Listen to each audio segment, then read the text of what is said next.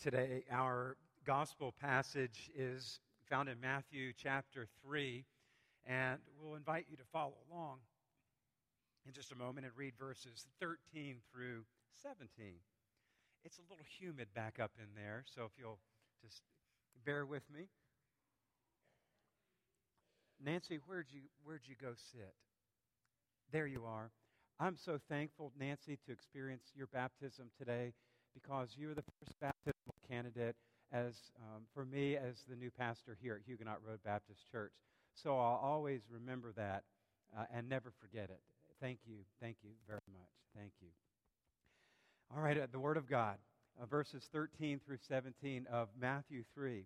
Then Jesus came from Galilee to the Jordan to be baptized by John, but John tried to deter him, saying, I need to be baptized by you, and you come to me? Jesus replied, let it be so now. And I imagine with some emphasis on the now, right now, here and now. It is proper for us to do this to fulfill all righteousness. Then John consented. As soon as Jesus was baptized, he went up out of the water. At that moment, heaven was opened, and he saw the Spirit of God descending like a dove and alighting on him. And a voice from heaven said, This is my Son. With him I am well pleased. The Word of God. Thanks be to God.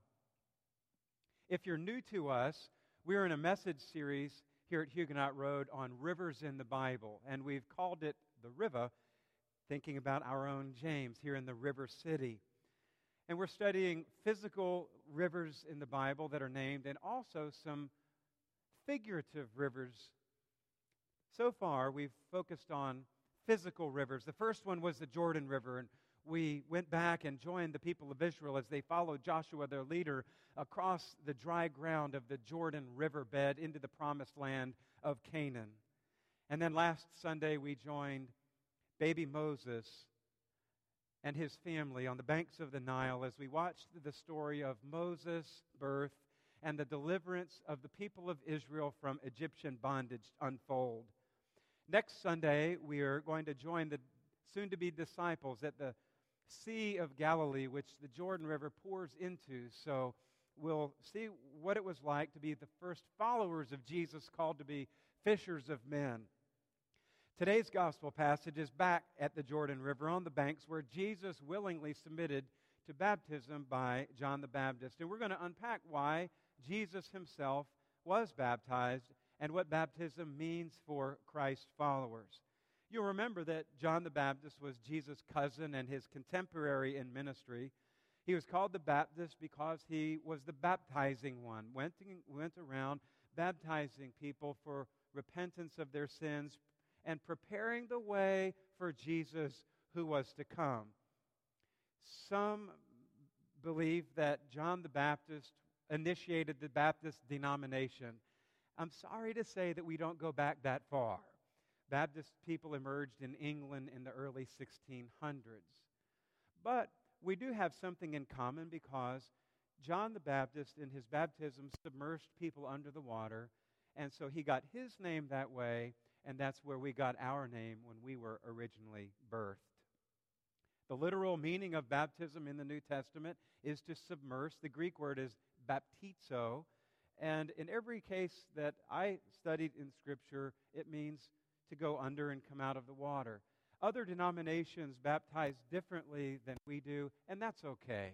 The most important thing is that we worship one God, one Lord and Savior, and that we have one ultimate baptism in Jesus Christ our Lord. John, in his baptizing, was preparing people for Jesus who was to come. Many Jewish people experienced baptism as ritual washings in their faith. It was a religious ritual of cleansing. But the baptism John offered was once. It didn't happen over and over and over again. And this was pretty unprecedented. John also was a prophet, a person called by God to speak on behalf of God. The Jewish people then believed that he was a prophet. There was no doubting that. So they listened to him as they would have listened to Elijah or Elisha or Jeremiah, Isaiah, Ezekiel in the Old Testament. To ignore the words of John the Baptist would be to ignore God. So they followed him and they were baptized. John went all over the desert region baptizing people. God called John the Baptist to proclaim that Jesus was coming. Matthew 3:11, I baptize you with water for repentance, but after me comes one who is more powerful than I, whose sandals I am not worthy to carry. He will baptize you with the Holy Spirit and with fire. In verse 13, then Jesus came from Galilee to the Jordan to be baptized by John. He came out of obedience to his heavenly Father. And it is here that many scholars believe Jesus initiated or began his public ministry. He had been preparing 30 years, and now the time had come for him to begin the 3-year journey to the cross. As you and I probably would, John tried to deter him, saying, No, you need to baptize me. I am not worthy to baptize you. But Jesus would not have it any other way. Have you ever wondered why Jesus submitted to baptism? If baptism is something that sinful people do in repentance of sins and seeking forgiveness through their confessions to God and accepting God, then why would Jesus, who was perfect and without sin, submit to something such as that alongside sinful people? If we can understand that Jesus later, as he died on the cross, he journeyed to the cross and ultimately died on the cross, that he would be immersed in suffering, that he would be immersed in humiliation, immersed in pain, immersed in agony, then you can sense that the immersion in the Jordan was preparing his immersion of suffering on our behalf. And ultimately, he would defeat death, and he would be raised again to new life, and would equip his disciples to begin church. Jesus told John that what he was doing was to fulfill righteousness. Here, it's not fulfilling Old Testament prophecy as much as it is fulfilling the will of God. Jesus is fulfilling the will of God through baptism, because baptism marks the beginning of his entire purpose, which was to come and give his life that we might have life. Jesus proclaims this in his purpose in ministry in Luke 4:18. The Spirit of the Lord is on me, because he has anointed me to proclaim good news to the poor.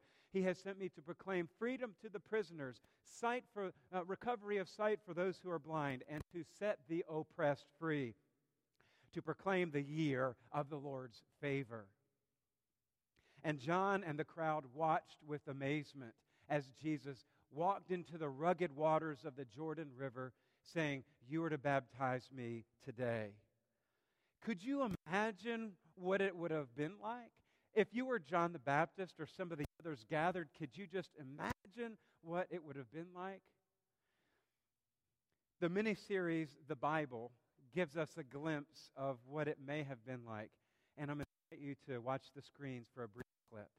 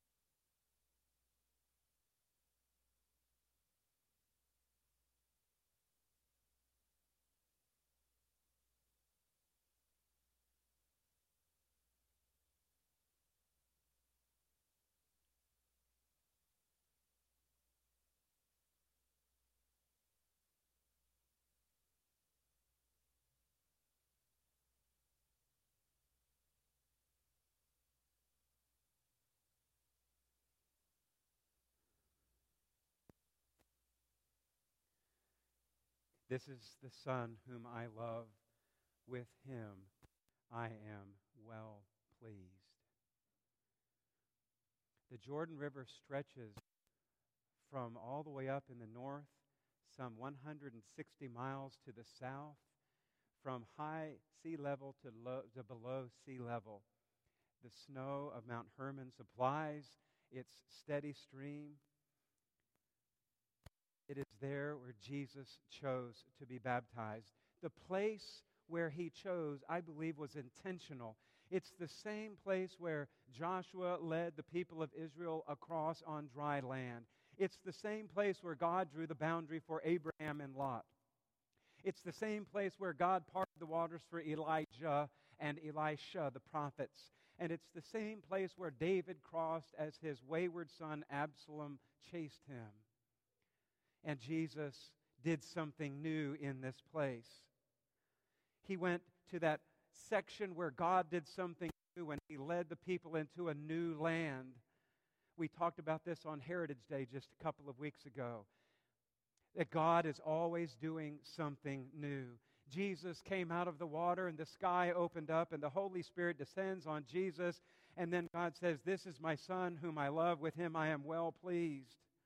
God is doing something new. When you and I surrender to Jesus Christ, he is doing something new in our hearts. When we surrender to baptism as a follower of Christ and join Christ's church, he is doing something new in and through us. This passage tells us that Jesus is the Son of God as well. For God so loved the world that he gave his one and only Son, that whoever believes in him should not perish but have everlasting life. And it speaks of the incarnation, that God became a man.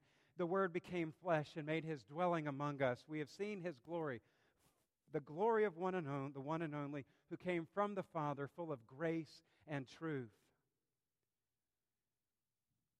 Jesus, the Son of the living God and fully human, surrendered to baptism alongside of sinful people to identify with the fullness of suffering and temptation and the human condition, yet was fully without sin. His baptism signifies something new, his journey to the cross. What does it say for you and me? I believe there are three truths that we can learn if you're taking notes today. The first one is that baptism says we've made a decision.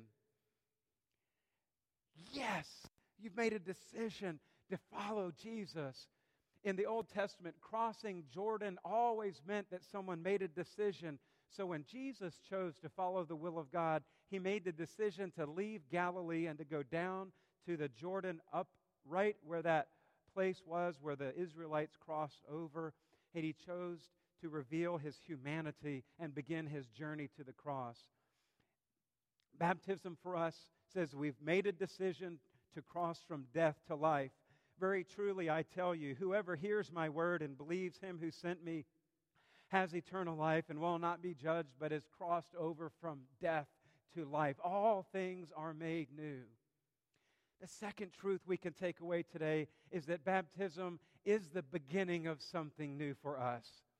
The Israelites crossed over to new land, trusting God in a new way. Jesus doing something new. Jesus comes and he wades into the water and he's baptized. No longer would the people put their trust in a nation or religious rules and regulations. Now they put their trust in a person. When you and I are baptized, it symbolizes that we have a new beginning, that we have trusted Jesus, the person, the Son of the living God. The Israelite priests carried the Ark of the Covenant across the River Jordan to the other side. The presence of God was understood to be in that box, the wooden box, the Ark of the Covenant. But now Jesus is our priest. The glory of God is a person, God in the flesh, who dwells among us. And the Spirit of God descended upon him. The glory of God, God is out of the box. In the days of Joshua and the Israelites crossing over, the Israelite men took 12 stones out of the bed of the River Jordan and took them to the other side. And Joshua took them and they built a memorial of the stones to remind people what God had done at that particular time. And then Jesus steps into the Jordan, and there are no stones to be made into a memorial because Jesus is the capstone. Jesus is the chief stone. Peter writes that Jesus is the living stone, and he's called us to be living stones. As our students go to our nation's capital tomorrow, they will be living stones representing the chief stone, our cornerstone, who is Jesus, the living God. And then third, baptism. Baptism says that Christ is the center of our lives. It says that we are different, that there's something different about how we act in this world. If Christ is the center, then Christ is sovereign and He is my life, that I willingly yield control of my life to God, even though I don't fully understand or comprehend what God is doing around me, or why other people do the things that they do. That we desire for our thoughts to be God's thoughts, our ways to be God's ways. When we see something in the news like we saw in Charleston last week, we step back and we don't understand. We can't comprehend why someone would act out of such hatred towards another group of people that we're supposed to love as human beings. We don't understand. That church, Emmanuel AME Church, is in Charleston, not far from my mom's church. I grew up there. I've walked those streets many a times. I've seen that church. It's one of the most well-regarded and historic churches in our nation. And it breaks our hearts to see what has happened. And yet we do not respond out of hate or out of retribution, because God calls us, as Christ is the center of our lives, to be different than the rest of the world. We do not act out of hate. We respond in love because we know that love wins every time. God always wins. And you've seen love emerging out of the ashes of what has occurred because the people have chosen to respond in the way that God would have us to respond. I don't know that if I were in their shoes that I could do that, but they have. And it helps us to see that there is a better way. It helps us to see that there is a need for God's people to share the love of Jesus everywhere we go. It shows us the importance of sharing with others that there is a hope greater than we can understand. We are called to be different, to put Jesus at the center. This little altar that you see here at the pulpit was made by fourth grade children at New Highland, where I served before I came to Huguenot Road. A long time ago, they made it. They signed the bottom of it. And it was in a prominent place in my study there, and it's in a prominent place in my study here. They put a verse up on top of it from Deuteronomy 5:32. Lay your burdens daily on the altar before God. And then the verse is, so be careful to do what the Lord your God has commanded you. Do not turn aside to the right or to the left. Baptism helps us to understand that we are to keep Jesus at the center. Not to turn to the right and cater to what the world wants us to do, or to the left to what the pop culture might be saying, or our peer group, but what God wants. That's the important thing. So what can we take away? I believe there's one goal that we could all have. I believe that we could all agree on this. And my hope is that our lives could be to please God, period. That our lives could please God, period. And a voice from heaven said, this is my Son whom I love, with him I am well pleased. Matthew 17:15, while he was still speaking, a bright cloud covered them, and a voice from the cloud said, this is my Son whom I love, with him I am well pleased. Listen to him. 1 Thessalonians 4:1, live to please God. Galatians 1:10, am I now trying to win the approval of human beings or of God? Am I trying to please people? If I were still trying to please people, I would not be a servant of Christ. We are called to please God. And as we live out our baptismal vows, we seek daily to do that by His grace.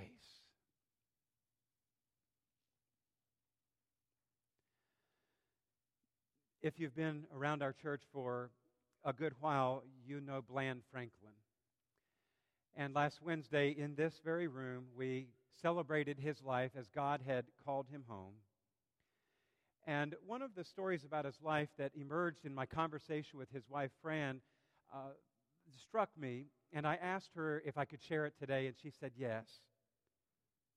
You know that if you ever talked to Bland, that he was of the Ben Franklin Franklins, and I think Ben was his great, many greats uncle, but he came off of the James Franklin side, Benjamin Franklin's brother. These brothers were involved in the printing press newspaper business. Think about that. And then Fran told me that Bland said this over and over again through his life, that he wanted nothing more than to leave an imprint on the lives of his children, grandchildren, and others. And you would agree that he definitely left an imprint on this church. If you think about a printing press, the characters have to be carved out and then constructed into phrases and sentences, and finally the text that you want to print, and then it is covered with ink and pressed down on the paper and then copied, and then it is distributed that others can see it. And this speaks to how God desires for us to live our lives. He has marked us with His Son Christ. He has put the seal of the Spirit on us. For 2 Corinthians 1:22, by His Spirit, God has stamped us with His eternal pledge, a sure beginning of what He is destined to complete.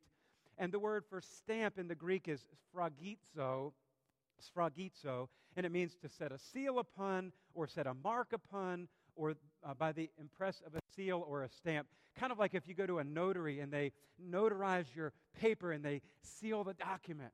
Or if you have a signet ring, you can press your seal down into wax to seal a letter in writing.